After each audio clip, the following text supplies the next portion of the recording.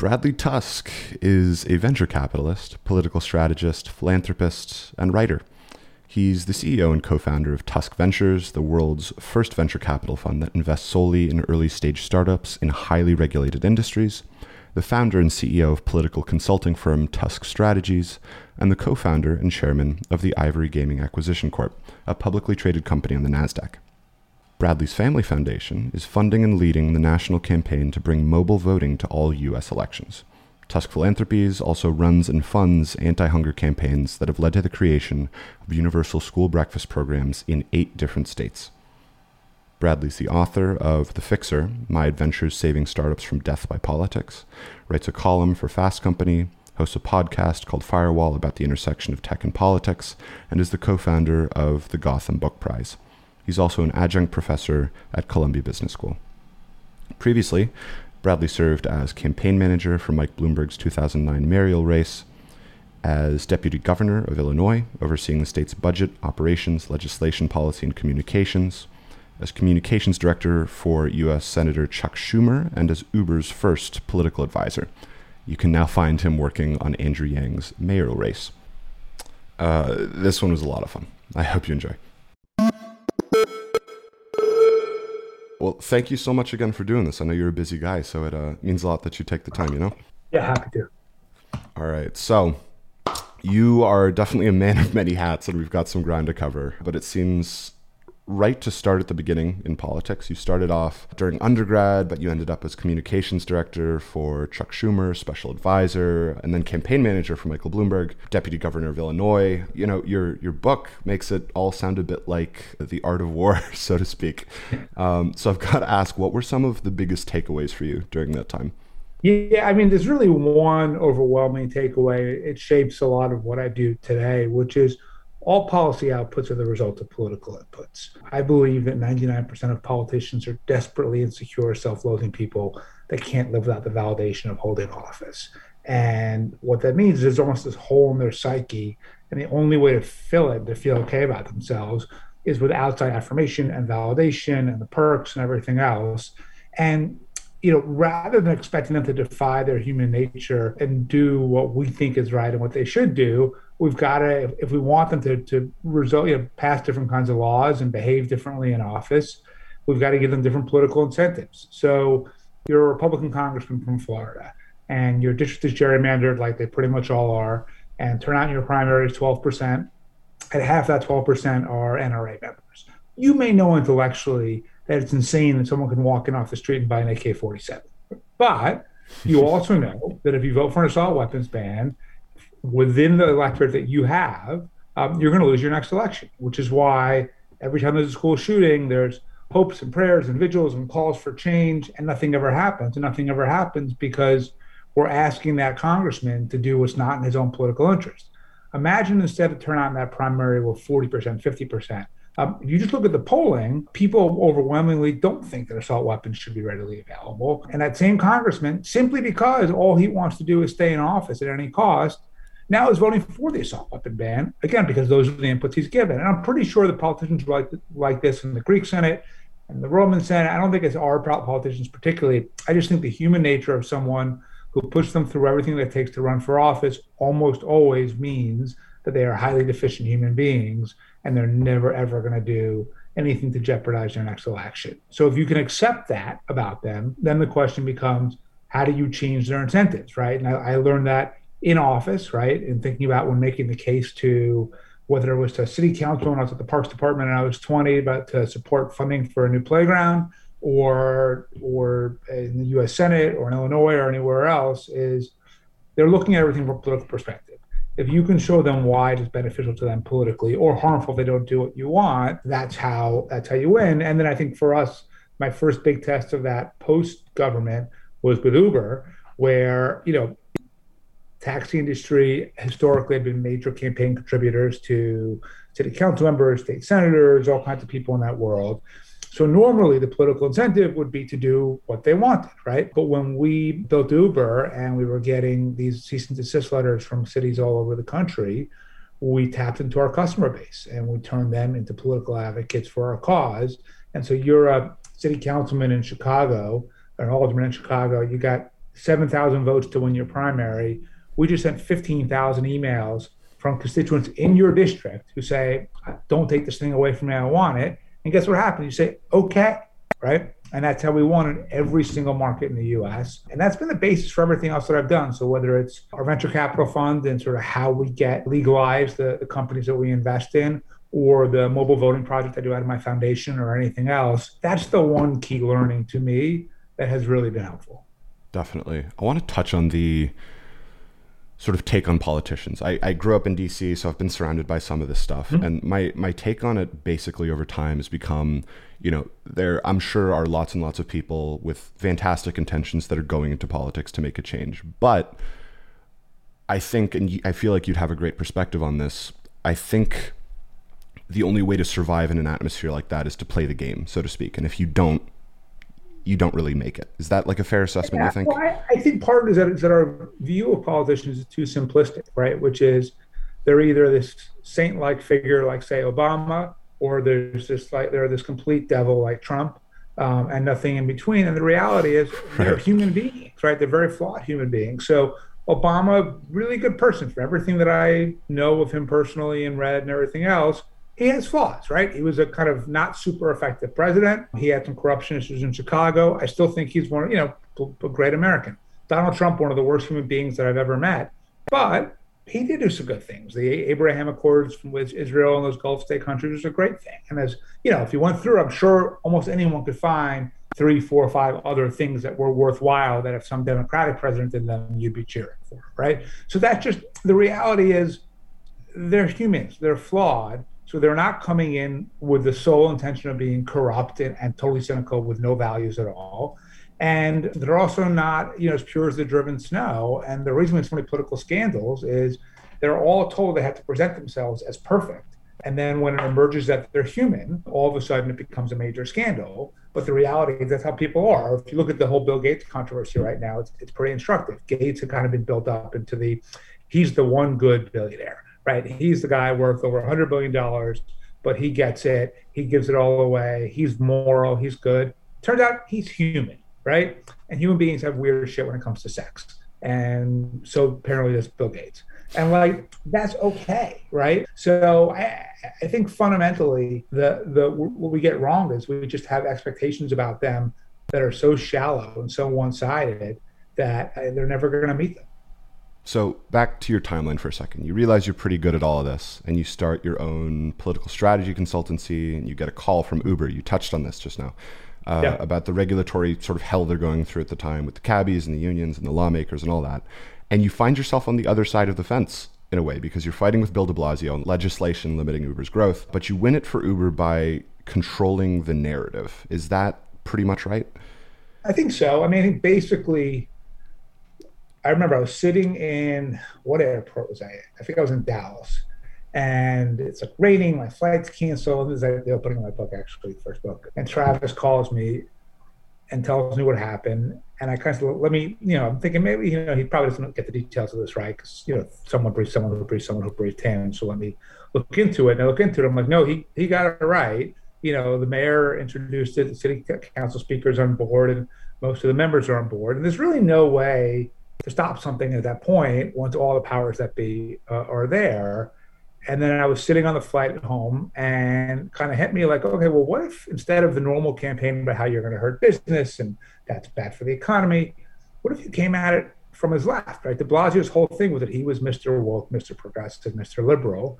What if we said this plan that you're doing is actually racist and anti-immigrant, and we put enough behind it that all of a sudden people got uncomfortable and started dropping off the bill? That's exactly what we did. So whether it's our paid advertising on TV or radio or mail or digital or the lobbying or all the earned media and the events and social media on grassroots, it was all around this notion of you are hurting, people of color who either drive for Uber because it's the best job that's available to them, or, every Black and Latino person in New York and probably everywhere else too has had the experience of needing a cab, raising their hand, and an empty cab goes right by because it doesn't pick them up because of the color of their skin.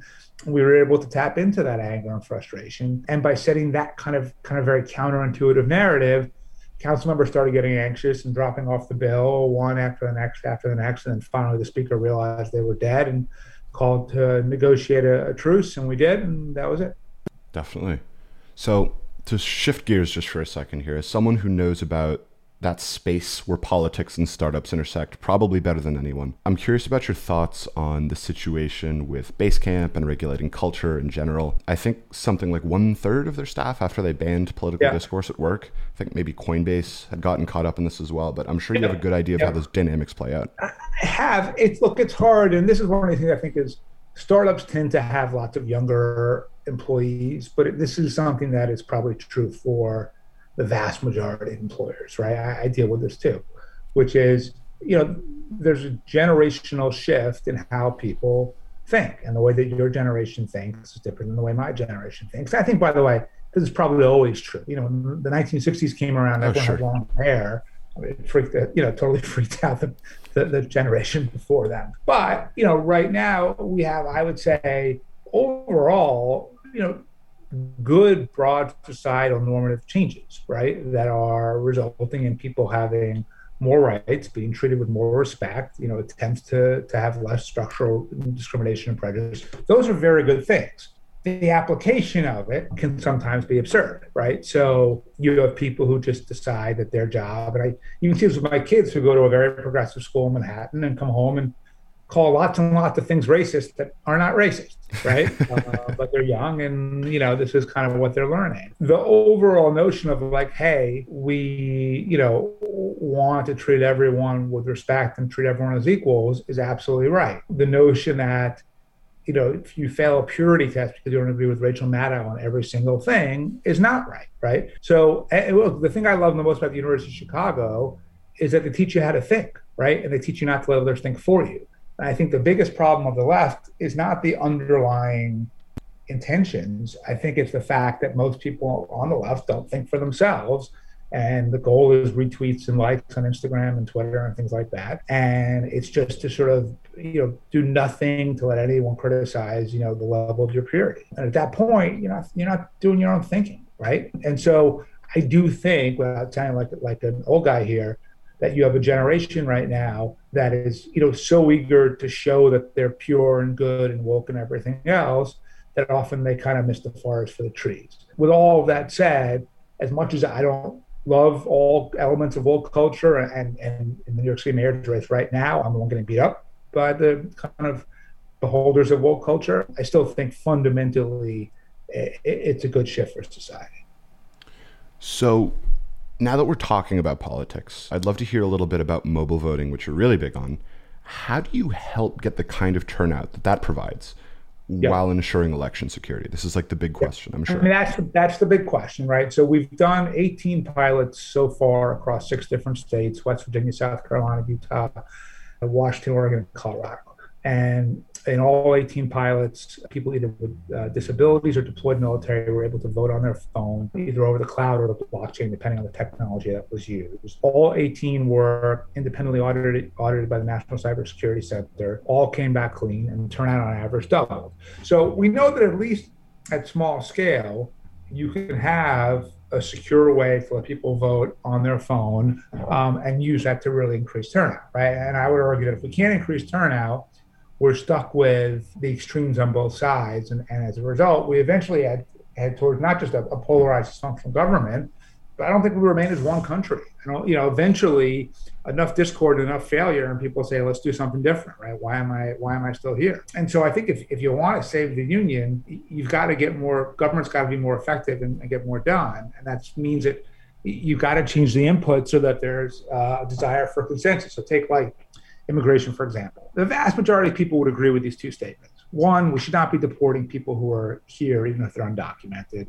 2, we should not just have open borders where anyone can just walk in from wherever they want, right? But there's 15% on the right that says no one should be here under any circumstances and we should throw everyone out. There's 15% on the left that say any immigration laws are inherently racist and bad. And those 15% from each side should be ignored. The 70% consensus is what should be encapsulated in the law. But those 15% are the only ones who bother to vote in primaries. So as a result, they have all of the power. So I don't think that we can even be a functioning democracy if we don't solve this problem. And so while security is really important, a lot of the people who oppose what I'm doing say, Well, if you can guarantee that it's 100% perfect, then we can give it a shot. And my view is it's not going to be 100% perfect, just like paper ballots have their challenges, the whole Bush Gore and eventually the Iraq War, and a million people died because of it for no reason. Voting machines certainly have their challenges. Vote by mail has its challenges. Every system has its challenges. And I don't want mobile voting to have any more challenges than any other system. But fundamentally, if we feel great about the integrity of every single vote and turnout is 10%, and we are a completely broken, dysfunctional democracy, I'm not really sure who that's benefiting. So the goal is, how do we have something that can make it as easy as possible to vote with the highest level of security that's feasible? So after we finished those 18 pilots, we decided to build our own mobile voting technology, simply because I felt like I had more resources to tackle the problem internally from within my foundation than the startups who were doing this. And so we hired a bunch of different companies and cybersecurity experts. We're doing a partnership with Berkeley. It was supposed to be the University of Chicago, and you guys fucked it up, and we switched it to Berkeley. So didn't have the professor at Chicago left, and the school couldn't get its act together, and so we shifted. Unfortunately, because my preference is always to work with U of C if I can. And we're building our own technology, end-to-end encrypted and over the blockchain. And I think that by some of our former critics now being involved in the process, we can build something people are more confident in. But look, is it going to be perfect? No, it's going to improve over time, just as all cybersecurity will. But if we can do all of our banking online and all of our healthcare online, we can vote online.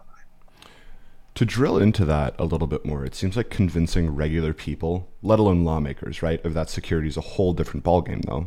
Does that come naturally, or is there a strategy that comes with it? To build a movement around it, right? And to me, you focus on millennials and Gen Z. I've got someone now whose whole job is just to promote mobile voting on Twitch, Instagram, and TikTok. Wow. As my kids, who are of that age, I need them to feel the same way about mobile voting they do about climate change, right? Or that they do about racism. And because if everyone from the ages of, say, 18 to 35 demand this thing, it will happen, right? But you're only going to demand it if you really believe that you have a right to do it. And if you really believe that you can't solve, for example, climate change, absent having something like mobile voting. Mobile voting in and of itself is not the solution to any problem, but it puts you in a position to solve every problem. Right? Because now you can govern based on consensus as opposed to based on extremism. So I don't think the curve of getting regular people to do it is actually all that hard, simply because, one, I've already seen this now in the 18 elections we've done, and two, people, digital penetration in the US is over 90% now, right? So pretty much everyone has a smartphone, and people use it all day, every day. So the people are not the hard part. And in some ways, it's not even the regulators, in the sense that, if you're an election official, of course you would like turnout to be 60% and not 12%. I mean, you intellectually understand why it's a problem. The problem is there's a lot of people who benefit from the status quo, right? So whether you're the NRA on the right or the NEA on the left, low turnout primaries in gerrymandered districts is your bread and butter, because, only 12% of people are voting. If you can constitute a third of that or a quarter of that or whatever it is, you become an all-powerful voting bloc that a politician will never defy. If turnout is now 60%, then the teacher union goes from being 25% of our electorate to 5% of our electorate, and they're a lot less powerful, right? So you're going to see both interest groups on both sides, unions, business groups, and then every individual politician who has no interest in changing things now because they've figured out how to succeed in the system, all oppose it. And what they're going to say is, we can't do it, it's not safe, because no one can actually say, I don't want to make it easier to vote, right? They know that you're not allowed to say that. So the reason that I'm spending all this money on building our mobile voting technology, and once we build it, we'll make it open source, available free to any government that wants it, is to take away that excuse, right? If I have all these people who had been our critics saying, you know what, I thought that too, and then I worked on the construction of this new technology, and I think it's at least as secure as the other ways that we vote, then I think I take that narrative away from them. And then from there, if I've got that plus a generation of younger people demanding it, that's how we push it over the top. So today you spend a lot of your time investing in startups facing some of the same challenges you helped others overcome. We just talked about mobile voting, but what are some examples of maybe highly regulated industries you're particularly optimistic about seeing change? Yeah, I'll give you 4 companies that I think are probably the best examples. So one is Roman. Roman's a men's health company. They started off by selling effectively Viagra over text, because their view is erectile dysfunction is often a sign of other health problems that are ignored. And because people are embarrassed about it, they don't ask for help. And so for them, we had to make prescription via text legal because when it comes to at least asking for Viagra, every additional friction point, having to go see the doctor, having to see the doctor on video that you remove increases the uptake significantly, right? So we've been rewriting telemedicine rules and regulations in states all over the country so that companies like Roman, and now we have another half a dozen investments in the space, can operate. Or transportation, started off with Uber, but then also invested in Bird at their Series A. And then we've been running campaigns all over the US to legalize electric scooters. And had to pass legislation in Chicago and New York and a whole bunch of other places. And, it's been a different process than Uber, and that's a little more cooperative, a little less confrontational. But nonetheless, you have a lot of competing interests, and you have regulators in this case with, I think, valid questions. Like, I think the notion of electric scooters is societally beneficial if it cuts down on car rides or makes a mass transit system more accessible, like in New York, for example. It's true in Chicago, too. You have people who live in regular neighborhoods that might be a 20-minute walk to the L, right? And if all of a sudden, and that means they don't use the subway. But if there was a Bird or a Lime or whatever, and became a 2-minute scooter ride, everything changes, right? So we know there's societal value, but there's also a lot of questions. Should you ride it on the street, on the sidewalk? Should there be a special lane?